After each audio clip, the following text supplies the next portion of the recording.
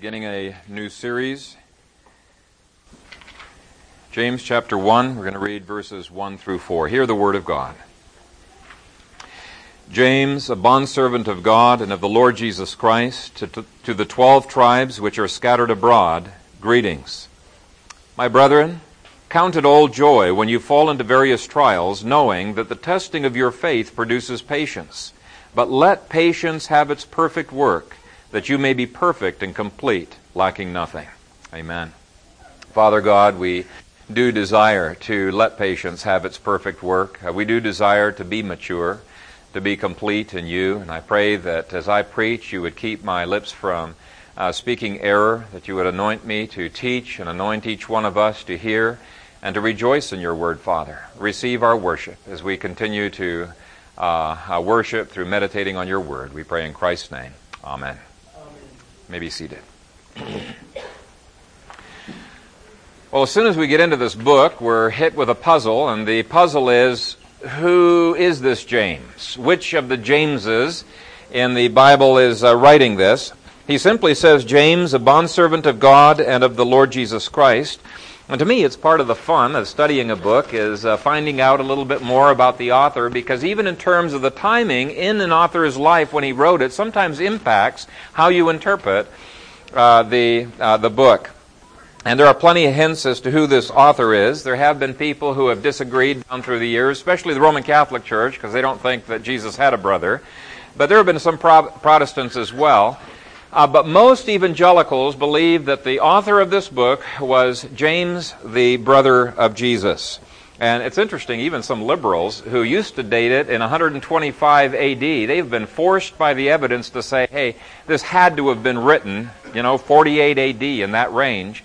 And there does seem to be evidence. It was James, the brother of Jesus. And I'm not going to bore you with all of the details on this, but I do want to give you a few hints. And the first hint is found in that word scattered in verse 1. The Greek word is diaspora, and that word can be used in a couple of different ways. For example, the Jews who had long ago, from Babylon on, had been scattered throughout the nations, they were spoken of as the diaspora. Now, the problem with that is that the writer here is very clearly writing to Christians throughout the book, and they're Jewish Christians throughout the book. And so the question comes, was there ever a Christian diaspora? And there were two times where that was true. And I want you to turn with me to Acts chapter 8, and we'll look at the first one. And if you want to mark out the time frame here, Acts chapter 8 is 35 AD. And it says, Now Saul was consenting to his death, and it's referring to Stephen there.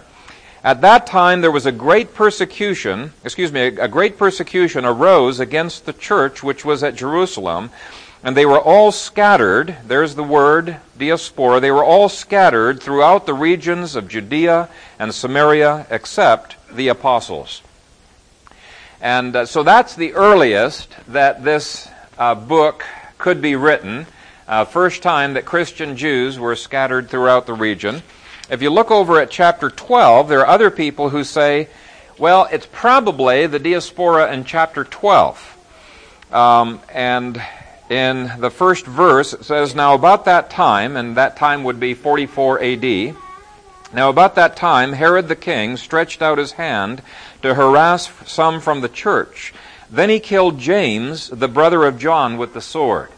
Now, if this passage is the beginning point of the diaspora that he is talking about, then it rules out James, the son of Zebedee, the brother of John, as being the author. But it's not conclusive, because there are many people who think, no, it really could be earlier. But at least that gives you a time frame. That's 44 AD. Two places where this could be written. Okay, another hint that we have is that this James seems to imply that he is still in Jerusalem in verse 1. Virtually everyone agrees that the scattering abroad is being scattered from Jerusalem out into the surrounding regions. But the way it's written, the implication is that this James is still in Jerusalem, and he is writing to people who used to be under his care, people who knew him. people that he had previously had a pastoral relationship with. Now that all of a sudden gives a huge hint as to who this is, and I think that all of these hints point in the same direction. That brings up the third hint. Was there some prominent James in Jerusalem? The reason I say prominent is that this author expects the people to know exactly who he is. Just to be able to say, James, the servant of God and of the Lord Jesus Christ, and they're going to figure out, and that he's writing from Jerusalem, they're going to figure out immediately who this James is. The rest of the New Testament makes it pretty clear that James, the brother of the Lord, was the leader in Jerusalem from at least Acts 9 and onward. Galatians 1 verse 19, which was around the time of Paul's conversion, it indicated that his leadership was already recognized. In Galatians 2 verse 9, he is called one of the three pillars of the church of Jerusalem, along with Cephas and John, and his name comes first again. But he's called a pillar. He's identified in Galatians 1:19 as the brother of Jesus our Lord. The risen Lord made a special appearance to James, his brother, mentioned in 1 Corinthians 15, verse 7. And by the way, if you're doing a biography on him, it's always fun to take a guy in the Scripture and look up every passage that the Scripture even remotely talks about him and try to write up a little biography on that character. It's really a profitable study. But that's probably when he got converted in 30 A.D. And so, whereas the other Jameses are spoken of as James, the son of so-and-so, this James is simply called in the New Testament James. There usually aren't any other appellations put with him. He's just the James. From Acts 12 on, and probably from Acts 19 on, based on Galatians 1:19, he's the leader in Jerusalem. And so he didn't need to specify which James. They're going to know immediately which is the one that has authority there. Everyone assumes he's the James. That's the most prominent person in Acts 12, Acts 15, Acts 21. Okay, fourth hint. He needs to be a James that has authority not only over Jews in Jerusalem, but also over Jews who are scattered wherever. And Paul, again, talks in Galatians 2, verse 9, of James, Peter, and John having that kind of authority. Fifth, the language that's used in this epistle of James it's uncanny how close to the language in Acts chapter 15 with the speech of James, the brother of Jesus, as well as the letter that went out under his authority, that many people assume that he drafted, representing the General Assembly. Mayer, in his commentary, he lists a big, long list of similarities in speech between the two. For example, the only other time in the Bible where an apostle uses the kind of greeting that is used here, it's used in Acts 15. And the strange word for greetings, literally, that word greetings means rejoice. That's the literal meaning. The only other time that is used by an apostle, that's used in Acts 15 as well. And there's a number of other unusual words. Flip over to Jude. Jude, the first verse.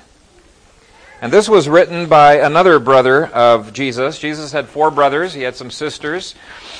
And he begins with exactly the same language as James starts with, but with one addition. He says, Jude, a bondservant of Jesus Christ, and brother of James. And so he links himself with the brother of the Lord, prominent brother. Now, some people have said, well, if he was the brother of Jesus, why didn't he say so? Wouldn't that have cleared up the fact? Well, I think he leaves that out for a very obvious reason. Christ had insisted that flesh and blood avails nothing, with him. Who is my mother? Who is my brother and my sisters? Those who do the will of God. And so he does not highlight that at all as if that would pull any strings. It would pull no strings in the Church of Jesus Christ.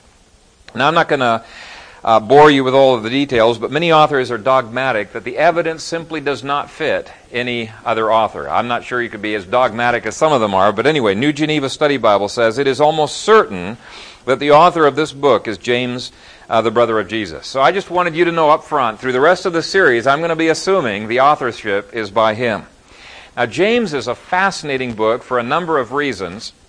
And one of them has already been hinted at, that this is the first book to have been written in the New Testament.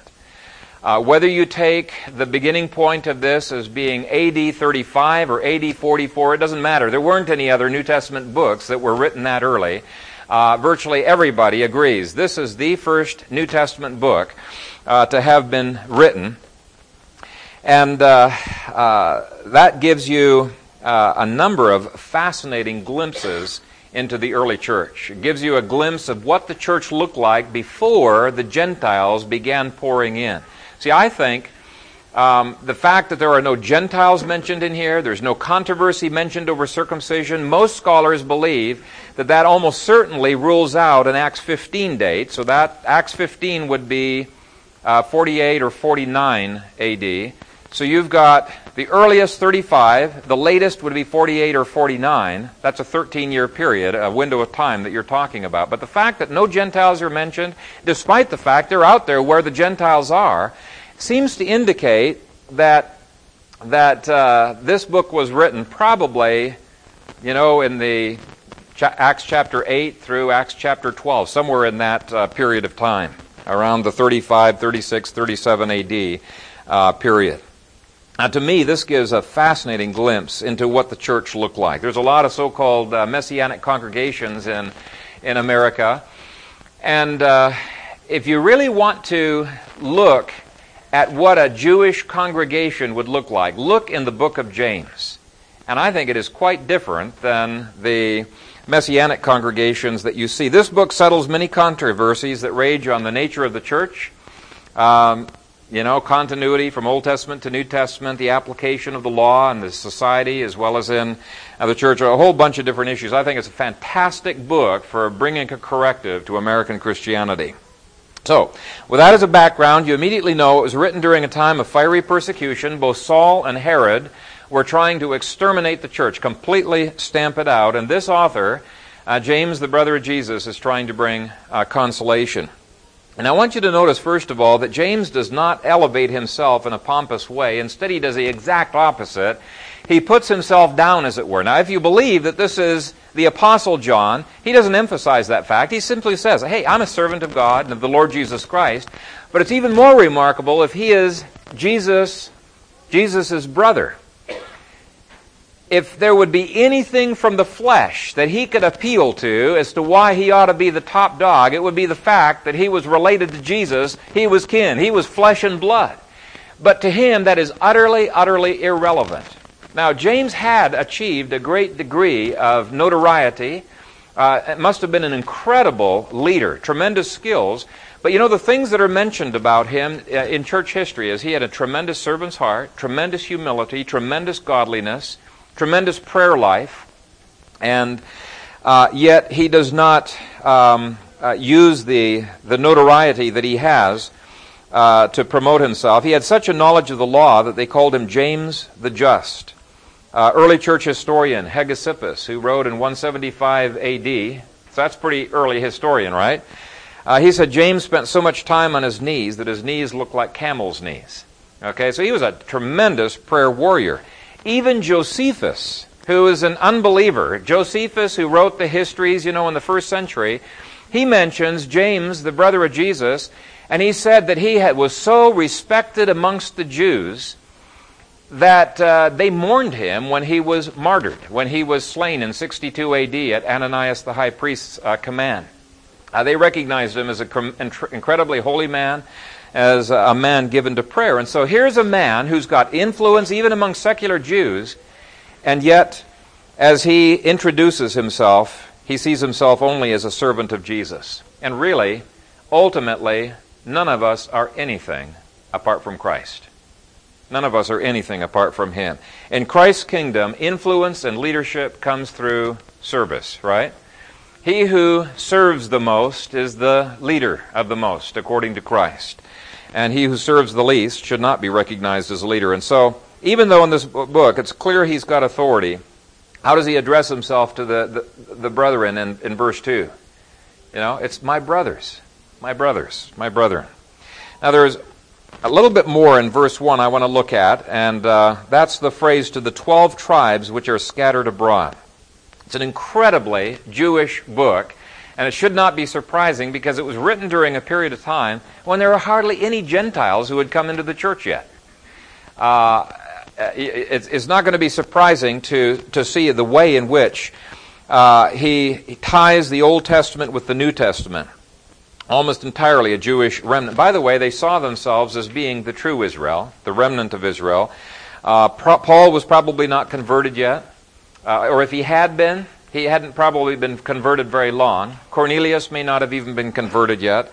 For James, the church is Israel. Israel is the church. He sees a tight correspondence between the Old Testament people and the New Testament people, between the Old Testament Scriptures and the New Testament Scriptures. In fact, he uses the term synagogue to describe the gatherings of the people. If you look at chapter 2, verse 2, it says, "For if there should come into your assembly," well, the literal Greek is, "if there should come into your synagogue." Into your synagogue. James knows absolutely nothing about the dispensational theology of two purposes and two peoples. Nothing whatsoever of it. In fact, he is going to fight diametrically opposed to that if it had come up. You'll see all through as we go through this book. Christian Jews he saw as the true Israel. And any other interpretation, I think, does violence to the New Covenant. If you flip just a few pages back to Hebrews chapter 8, and we won't read the whole section, 7 through 13, but he bases his theology of the New Covenant upon Jeremiah, and he quotes it at length twice, and he refers to it other times. But he makes clear that that covenant was made with Israel. For if that, this is beginning at verse 7, "For if that first covenant had been faultless, then no place would have been found for a second. Because finding fault with them, he says, Behold, the days are coming, says the Lord, when I will make a new covenant with the house of Israel and with the house of Judah." Doesn't mention in that passage anything about the Gentiles. And so the question comes up, how do we Gentiles get into the new covenant if the new covenant was made with Israel?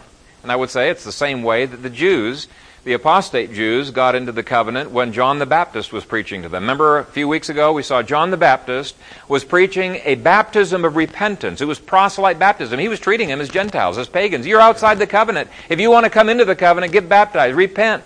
And then you can be part of the new Israel, the remnant of Israel that God is developing. And that's all that the apostles were continuing on. And so we come in the same way they did. Now, I'm emphasizing this point because it makes a huge difference in your interpretation whether you see Israel and synagogue as replaced by something brand new, the church of the Gentiles, or whether you see the church of the New Testament as having continuity with the people of the Old Testament, whether the Israel was being purified. It had been purified many times in the Old Testament as well. There were times where God says, hey, the remnant over here is Israel, you're Sodom, you're Gomorrah. He would refuse to call them Israel, but he called the remnant Israel. That's exactly what he is doing here. Galatians 6, verse 16, refers to the church as being the Israel of God. And, this book of James, it gave Martin Luther heartburn because it was so Jewish. He was trying to interpret it in a Greek way, but it really is Jewish through and through, and I think we misinterpret it if we don't understand it through Jewish eyes. James' whole point in this book is that Israel is not truly Israel if it does not have a relationship with Jesus Christ. If the Jews reject their Messiah, they cannot claim to be truly Jews. That's why Paul says not all Israel is Israel. That's why Revelation 2 verse 9 says, I know the blasphemy of those who say they are Jews and are not, but are a synagogue of Satan. Sure, they go to a synagogue. Sure, they're in Israel, but they're not really Jews, is what he's saying. That's why Revelation 3:9 says, Indeed, I will make those of the synagogue of Satan who say they are Jews and are not, but lie. And so we need to get used to thinking that God does not have two brides. He's got one bride, one people, one temple, one vineyard, one olive tree. What are some of the other illustrations? There's a ton of illustrations that he gives, and they're always one. God does not have two peoples. He's got one olive tree into which Gentiles are engrafted, out of which unbelieving Jews are broken. Later, they'll be engrafted back in. But there is only one Israel, and it's the true people of God down through history. Now, and by the way, they're scattered abroad for a good reason, because God wants Gentiles to be engrafted into the church. They're scattered for a reason. Now, just so that you can see that there is absolutely no tension between the Apostle Paul and the Apostle James, I want you to turn with me to Ephesians 2. And as we go through this book, I'm going to be demonstrating that Paul and James see eye to eye. They see eye to eye on justification. They see eye to eye on who are the people of God. The relationship of Old Covenant to the New Covenant. They see eye to eye. So take a look at Ephesians chapter 2, and let's begin at verse 11. Therefore remember that you, once Gentiles in the flesh. Now that word once in the Greek is pata. It means once, but no longer. Okay? They were once Gentiles in the flesh. They're no longer Gentiles in the flesh. Okay, let's read that again. Therefore remember that you, once Gentiles in the flesh, who were called uncircumcision by what is called the circumcision made in the flesh by hands, that at that time, what time was it? When they were Gentiles in the flesh, right? That's the time he's referring to. That at that time you were without Christ, being aliens from the commonwealth of Israel, strangers from the covenants of promise, having no hope, and without God in the world. But now, in Christ Jesus, you who once were afar off have been brought near by the blood of Christ. Near to what? They had been strangers from the covenants of promise, strangers to Israel, aliens from the commonwealth of Israel. Now they've been brought near. Take a look at verse 19. Now therefore you are no longer strangers and foreigners, but fellow citizens with the saints and members of the household of God, having been built on the foundation of the apostles and prophets, Jesus Christ himself being the chief cornerstone, in whom the whole building being fitted together grows into a holy temple in the Lord, in whom you also are being built together for a dwelling place of God in the Spirit. So again, there's one people, one building, one temple, and then he says there's one Israel. And we are no longer strangers from that Israel. We are fellow citizens with them. Now, if somebody objects and he says, oh, that's impossible. How can Gentiles become Jews? Jewishness is ethnic. It is essentially ethnic. It has to be. And I would say, no, that's not true. That's not true. All you have to do is look at Esther 8, verse 17, and it says there, then many of the people of the land became Jews. Jewishness was never ethnic. Now, there was an ethnic issue because the church primarily was there, but anyone could become a Jew. Otherwise, we're in trouble right off the bat in Genesis 17 when God made his covenant with Abraham. When God had him circumcise the 318 servants and their families, and he brought them into the covenant, was he related to them? No. But they had embraced the religion of Abraham, and so they were welcomed into the covenant. And all down through history, you see that there was not an ethnic issue. In fact, even in the Abrahamic covenant, it says, in your seed, all the families of the earth will be blessed. And so you've got Rahab the harlot. She's a Canaanite. You've got Caleb the Kenite, who's, he's one of the heroes, of the faith of the Israelites there, and he receives property and everything, but he was a Kenite. He was not an Israelite, but he was a descendant of Abraham, but it was one of the other children, did not come through Jacob. And you've got many other examples. So again, we need to realize Jewishness was a religious issue. It was not primarily an ethnic issue. And so in the same way, the church of the New Testament was the new Israel. And the only way anybody can be related to God is as he embraces the God of Israel, as he's incorporated into Israel, his church. That's why Jesus, when he gave his Last Supper with his disciples, he says, you are those who have continued with me in my trials, and I am bestowing on you a kingdom, just as my Father bestowed one on me, that you may eat and drink at my table. Okay, we're talking about communion here. That you may eat and drink at my table in my kingdom and sit on thrones judging the 12 tribes of Israel. See, Jesus, James, Paul, they all see a continuity between the Old Testament people and the New Testament people. He's talking here about the church. And we'll be seeing the implications of that. Okay, back to James. In his greeting, James immediately sets up an acknowledgement that they are suffering, that they're scattered abroad, but the first words out of his mouth to these suffering Christians is a very interesting greeting. As I mentioned earlier, the word for greeting literally means rejoice. And then he goes on to show why we can rejoice even in the toughest of circumstances that are thrown at us. As Paul says, rejoice in the Lord always. And again, I will say rejoice. James here says, my brethren, count it all joy when you fall into various trials.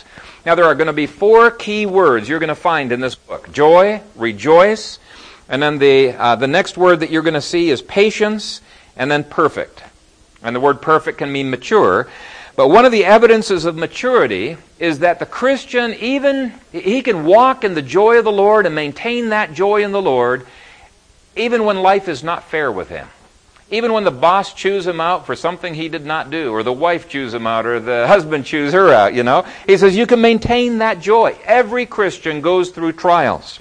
They don't have to be trials of persecution like these Christians were facing in order for you to be robbed of your joy. I've seen Christians robbed of joy just because there was a little disagreement, that they had, and they become so sour, or a headache, or, period, or there's any number of things that rob Christians of their joy. And he says, hey, I'm going to give you 7 steps by which, if you implement these steps, you can have joy no matter what your difficult circumstances may be. 7 key concepts.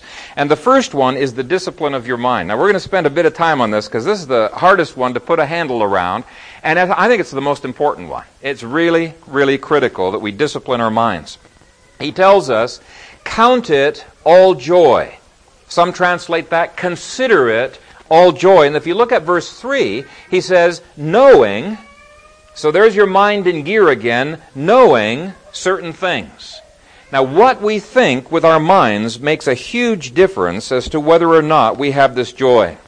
As J. Adams says, the mature Christian sees something in the trial that the immature Christian completely misses. We tend to fill our minds with all of the reasons why this is a lousy, dirty, stinking, rotten, bum deal, right? And God says the mature Christian fills his mind with why this is not only a good deal, but why it is a basis for unmixed joy, as one translation has it. Or pure joy, as another translation has it. All joy. Not part joy and half, part misery, but he says all joy. My brethren, count it all or pure or unmixed joy when you fall into various trials. Now, how in the world are you supposed to count some trial that is messing up your life and making everything go wrong? How in the world are you supposed to count that a joy? Well, let me try to illustrate for you. When I was growing up in Ethiopia, there was a mountain range behind our house, and my brothers and I made a trek up there. It was an all-day trek, and we started back a little bit late, so we were hurrying to get back, and then the fog closed in, so we got lost. And we were wandering around, having to backtrack, going down blind trails, and we were getting a little bit concerned because darkness was coming on, and we were worried that we'd be out on the mountain with the animals all by ourselves. And my brothers recognized one spot where they said, I know this path. We're on the right way. And so we started running down the mountain. Very stupid, silly thing to do. But as we were running down the mountain, I tripped over something, skinned my knees and my elbows up, something fierce. And I was rubbing myself and bemoaning this and just feeling really sorry for myself. And my brothers came up and they were commiserating with me. And all of a sudden, the fog lifted, and I looked, and there was a few feet ahead was a cliff we would have run right over, and my brothers would have run over and been killed for sure if I had not fallen down. Now, all of a sudden, I was elated.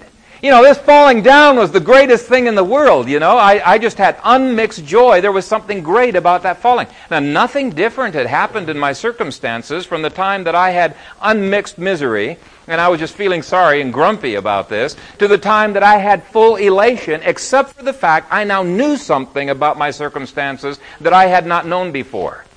Because now the fog is lifted. Well, what James is going to say in this book is there are many times where the fog is in our lives and we don't know what in the world God is doing with us. Lord, I don't have a foggiest notion what you're doing. But James encourages us to say, discipline your minds. Make sure you are driven by the promises of Scripture. Make sure you are driven by the descriptions of your environment that the Scripture gives, that all things work together for your good. Otherwise, those things may rob you of your joy, but there's no need to. If you discipline your mind, you can face those trials with real confidence. I remember as a child thinking it awful strange that Ethiopians would always ask for injections rather than pills. I'd take a pill any day when I was a kid. But they were always begging for injections, even when they didn't need it. We didn't have the medicine to give it, and so sometimes you had to give them a water injection and the pills, and they were delighted. They were just thrilled. But what you think about something can turn something painful into something joyful. In fact, when my dad would go on trek, he always took his dental pliers and all those kinds of things with him. And I remember, I hated going to the dentist. But I remember just watching with fascination at people jumping for joy because there was somebody to pull out their painful teeth.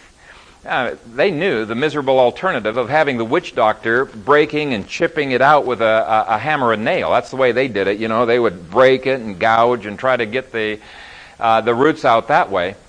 When a lady goes through labor, nobody likes that. You know, I mean, it's painful. It's not fun. But there is something joyful about that labor as well. And so he's wanting us to say, don't think about the glass being half empty.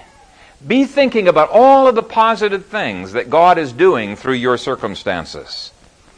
Let me read you a verse from Peter that will help you with this word consider. 1 Peter, again, is a book that deals with suffering. But in chapter 4, verse 1, he says, "Therefore, since Christ suffered for us in the flesh, arm yourselves also with this mind." Now he says arm yourselves because it's going to be a struggle. Your mind does not want to go along with what you're doing. And your mind wants to go into negative thinking, and that negative thinking, you know, sends you into bad feelings, and then the bad feelings make you think even more negative, and you go down this downward spiral until you're finally so depressed you can't stand it. And he says, no, arm yourselves. And James uses a Greek word that's very, very similar. The word consider there, its primary usage is, if you look it up in a dictionary, it's not ordinarily used to consider or to count it, you know, in terms of your mind. That's a secondary usage. First usage is to lead something. The secondary usage, consider, count, or regard, comes from the idea of leading oneself to think. Leading one's thoughts. Just like you'd lead a mule or you'd lead a horse along. You're saying to your thoughts, get out of there. You're not going to be mucking around in all of this swamp of self-pity, you know, and bitter thoughts. Get out of there. We're going to think about something positive. So you're leading yourself to think is one way that this could be translated. And I tell you, the pagan cesspool of bitter and gloomy thoughts is where many Christians find themselves hours at a time when somebody has abused them, somebody has troubled them. And what he says, you got to discipline your mind. Send it over here. But your mind just tends to wander right back. And you got to pull it back and thinking positive thoughts about God and His promises. And your mind's going to wander back. He says it's going to be a struggle, but you've got to lead it. You've got to lead it and discipline it.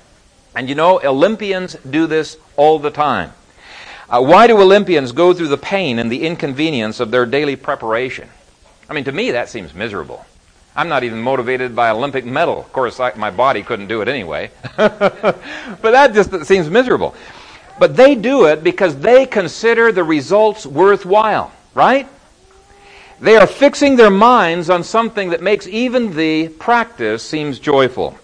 And my guess is that some of you have allowed your minds to wander in the swamps more than they should have.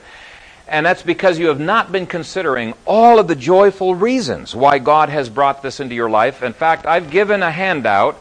It's not the outline. There should be a second sheet in your worship notes, and there's extras on the back. But it's a summary of a long article called Sufferology. What a great word. The doctrine of suffering, right? Sufferology. It's not a real word, but he made it up. And in there, he gives you all kinds of reasons why suffering is a blessing in the life of a Christian. And you can add things. It's probably not an exhaustive list, but it could at least get you started on the right track. Okay, the second step's a little easier to understand, so I'm not going to spend much time on that. It is that we should not deliberately seek trouble. Now, in the first century, there were, and actually second and third century, there were a lot of Christians who sought out trouble. They had put before their minds all of the glories of martyrdom, and that's kind of a good thing, but they had focused so much on the glories of martyrdom, they literally threw themselves upon officials to get martyred. They wanted to be martyred. They turned themselves in to get martyred. And James is saying, no. That's not what I'm talking about. He says, count it all joy when you fall into various trials. Not when you throw yourselves in, okay? When you fall into trials. And in Peter, 1 Peter 4, it says, if we suffer for our sins, then that's our own fault. You should feel miserable. You should sorrow over it and repent over that, right? And I knew a Christian once who blamed all of his persecution upon the fact that he was a Christian. You know, I looked at his life, and it had nothing to do with the fact he was a Christian. It had to do with the fact he was a jerk, you know. That's why he was getting persecuted all the time.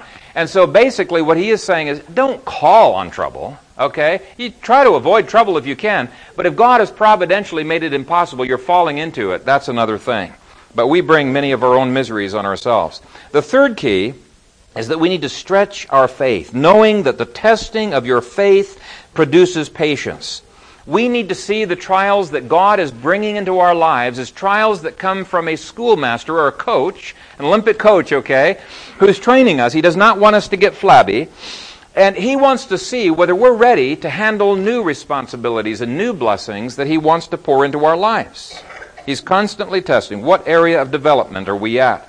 And by the way, trials is only one of those tests. There's gazoodles of tests that the Lord brings and integrity checks into our lives.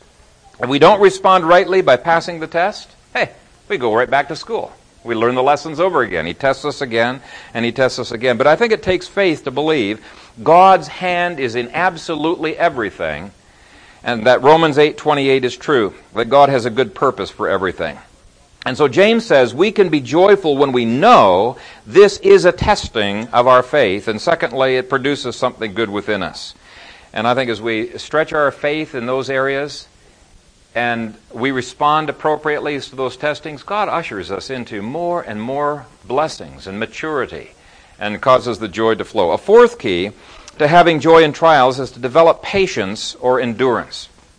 Now, when an athlete begins to really stretch their body, seems like beyond endurance, many times it is painful. Now, I'm not an athlete, so I'm sure I cannot 100% relate even to getting the Olympic medal, but I was very, very motivated when I was in college in algebra to work hard at one of my sports. We had to take a sport every year, and the previous year I had taken football, and I didn't like it too swell. And in fact, that was an understatement. I hated it because we played in 5-degree weather, 10-degree weather, and every time, we were busting up against the line that was in front of us, I felt like some frozen body part had snapped off. I'd always be feeling my ears, to see if they were there. So the next year I decided, this is nuts. I am not going to play football. So I went on to track. And it was long distance running. And the first day that I was sitting there, I'd been trying out for track, the coach looks at my bow legs, I'm bow-legged, and he starts laughing. He says, "Kaiser, what are you doing here? Get out of here. The only thing your legs are good for is standing in a circus." And I didn't say anything, but I decided I'll show him. And it may have been pride, call it what you will, but boy, was I motivated. And there was a class of about 30 long-distance runners, and I started off just trailing the people. But I worked my tail off during that time, and by the end of the semester, I was the fourth fastest. The other ones just left me in the dust, but I was the fourth fastest in the class. But when I was starting, I was pushing myself so hard, I thought I was going to die. My lungs felt like they were bleeding. It was sheer torture. But I finally got to the place where I got what runners call that runner's rush, that euphoria. And it was so delightful. Once I experienced that, I looked forward to running. It was a delight to run, but let me tell you, it took some endurance. It took some patience to get to that place where I had that. And in the spiritual realm, before you can get to the euphoria of spiritual joy in the midst of trials, you have to endure. You have to keep at it. One of the illustrations that I sometimes use with counselees who are really being discouraged with being motivated is I set before them some of the results they've got to look at, but I also use the illustration of the compounding growth of the doubling of the penny. And you've all had that illustration in math class, and I've probably given it 2 or 3 times before. But which would you rather get paid, $1,000 a day for a month, or would you rather get paid a penny on day 1, 2 pennies on day 2, 4 pennies on day 3, 8 pennies on day 4, 16 pennies on day 5, and keep doubling it every day. Well, if you know anything about math, you know you're going to take the multiplying penny because you're going to get millions of dollars by the end of the month. But it takes a while for it to get going anywhere, doesn't it? And that's the way it feels in the spiritual arena. Some of these people, they're working at trying to overcome a besetting sin, or they're working on some area of discipline, and they've worked at it for a whole week, maybe 5 days, and they say, this is ridiculous. I am pouring all kinds of energy and sweat, and I'm only getting 16 cents back for my labors. And Satan tempts them and says, it's not worth it, is it, Kaiser? Kaiser says, no, it's not worth it. And so you sin, and you go back 3 or 4 days. And then you feel guilty before the Lord, and you say, okay, well, I better do this anyway. And you go forward, and then it's just not paying anything. You go back, and you go forward, and you go back. And after a while, it's just like, hey, Lord, you've promised multiplied blessings in my life, and it is not happening. All I'm getting paid ever is 8 cents, 16 cents, and I'm sweating blood and tears to do this stuff. And the Lord is saying, yeah, you're not enduring. That's your problem. You don't have the patience to carry you through. As you get into week 2 and week 3, there's enormous blessings that come into your lives, and that really is the way it is spiritually. We've got to have that endurance. And so, in order to enter into this runner's euphoria, patience or endurance. Now, this is actually part of the next point. The 5th essential step is to say no to the present orientation of our fleshly desires and to say yes to the future orientation of the godly mind. Verse 4 says, but let patience have its perfect work. There's going to be this constant struggle between what you want to do right now and what you want to do in the future. There's going to be that constant struggle back and forth. And if you are present-oriented, the future will not drive your behavior. You will never mature. In fact, you'll never succeed at anything in life. You're not going to succeed financially unless it's just given to you in a sweepstakes or something like that. But you're not going to succeed financially or in any other area. And if you do not understand the concept of future orientation and how it makes such a difference in our outlook on life, I'd encourage you to get the tape from the Prosperity and Poverty series that is devoted to that.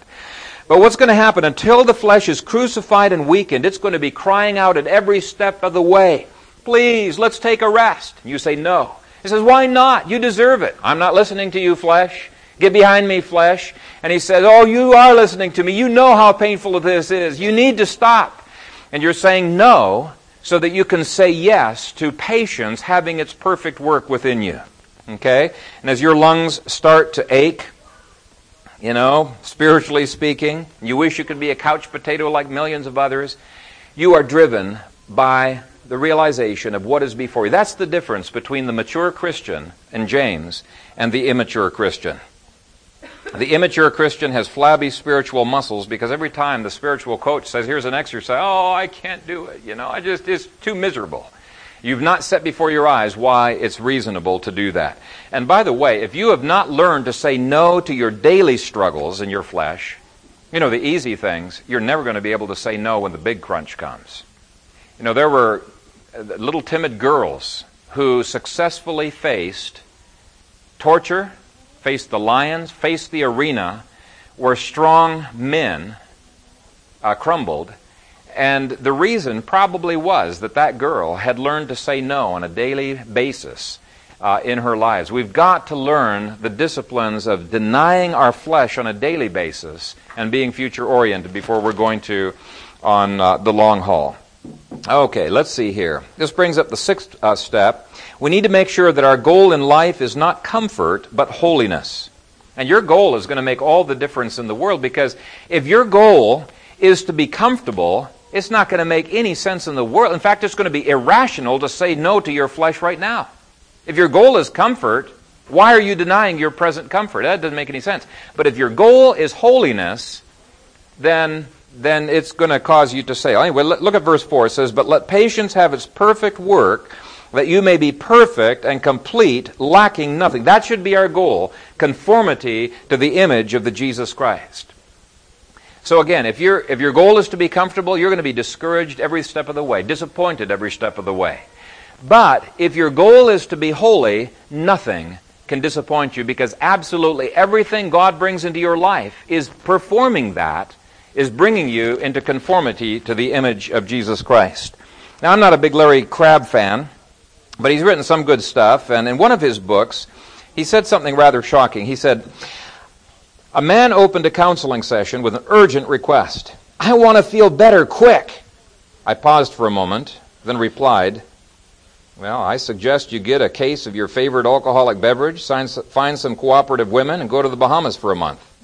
Now it was his turn to pause. He stared at me, looking puzzled, and then asked, are you a Christian?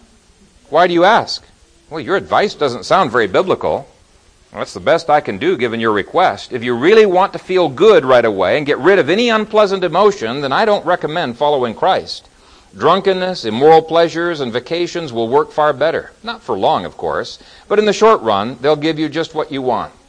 And he continues, preachers all across America are building huge congregations on the promise of unblemished happiness now. Our modern understanding of Christian joy envisions an eager excitement as we face each day, yielding to a serene warmth in older years, capped off with the bliss of heaven forever. The biblical writers see things differently. And I would have to agree. I'd have to agree. We are a society that is just bent on avoiding any pain, whether it's through medicine or whatever. We want to be pain-free, problem-free, risk-free, and all of our solutions are bent on changing the problem, changing the environment rather than changing us. Whereas God says in this chapter that He is more concerned about changing you than He is about changing your trial. In fact, He's the one who brought your trial. He's going to keep bringing that trial because He wants to change you. He's not interested in changing your circumstances. He's interested in changing you. And your circumstances change as you change. Does that make sense? Okay. Jonah thought he could short-circuit the process and avoid the pain of going to Nineveh. Just made it worse for himself, didn't he? Could have been so much easier. One of the most misquoted verses in this regard is Romans 8:28.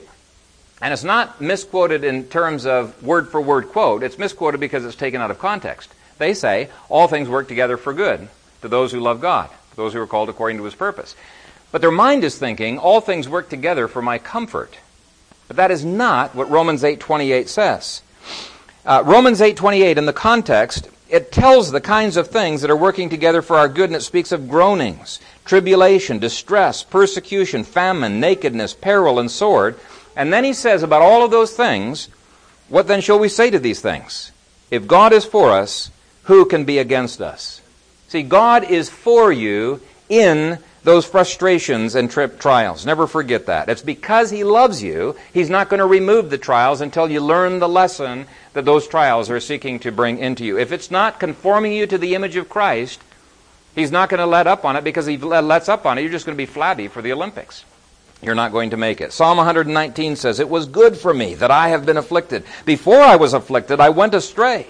But now I keep your word. He's saying, before I was afflicted, I was just doing my own thing. He says, but the affliction brought a discipline into my life that was conforming me to the image of Christ. And so the first thing you need to do is make sure you have the right goal. Make sure your goal is God's goal for you. And God's goal is conformity to the image of Christ.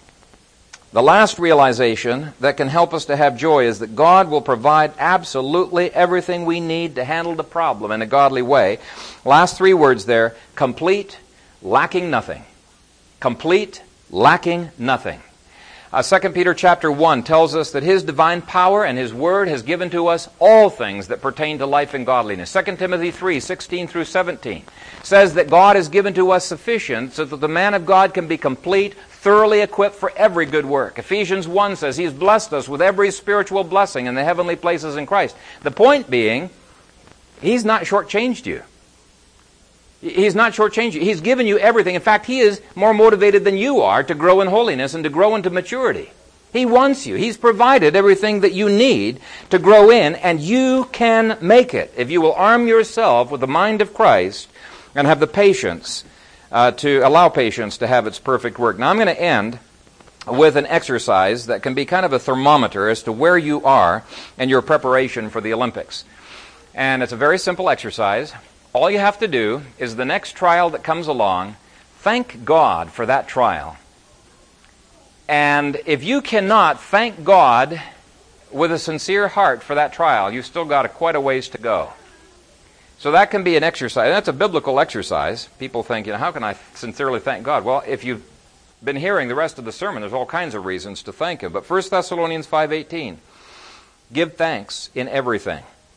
Ephesians 5:20, giving thanks for all things to God the Father in the name of our Lord Jesus Christ. And it may seem strange at first, but sometimes you will feel the very act of thanking God, spending maybe 2-3 minutes thanking God for this trial, begins to arouse that joy within you. Because why?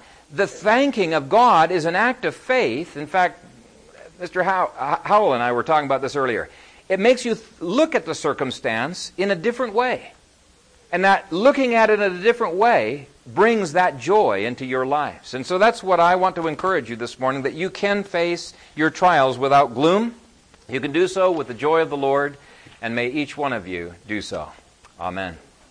Father God, we thank you for your word, and I pray that you would quicken this word to our hearts and not allow it to be plucked up by Satan or in any way to wither in the heat of the sun, but I pray that it would produce its fruit in our lives to your glory. In Jesus' name, amen.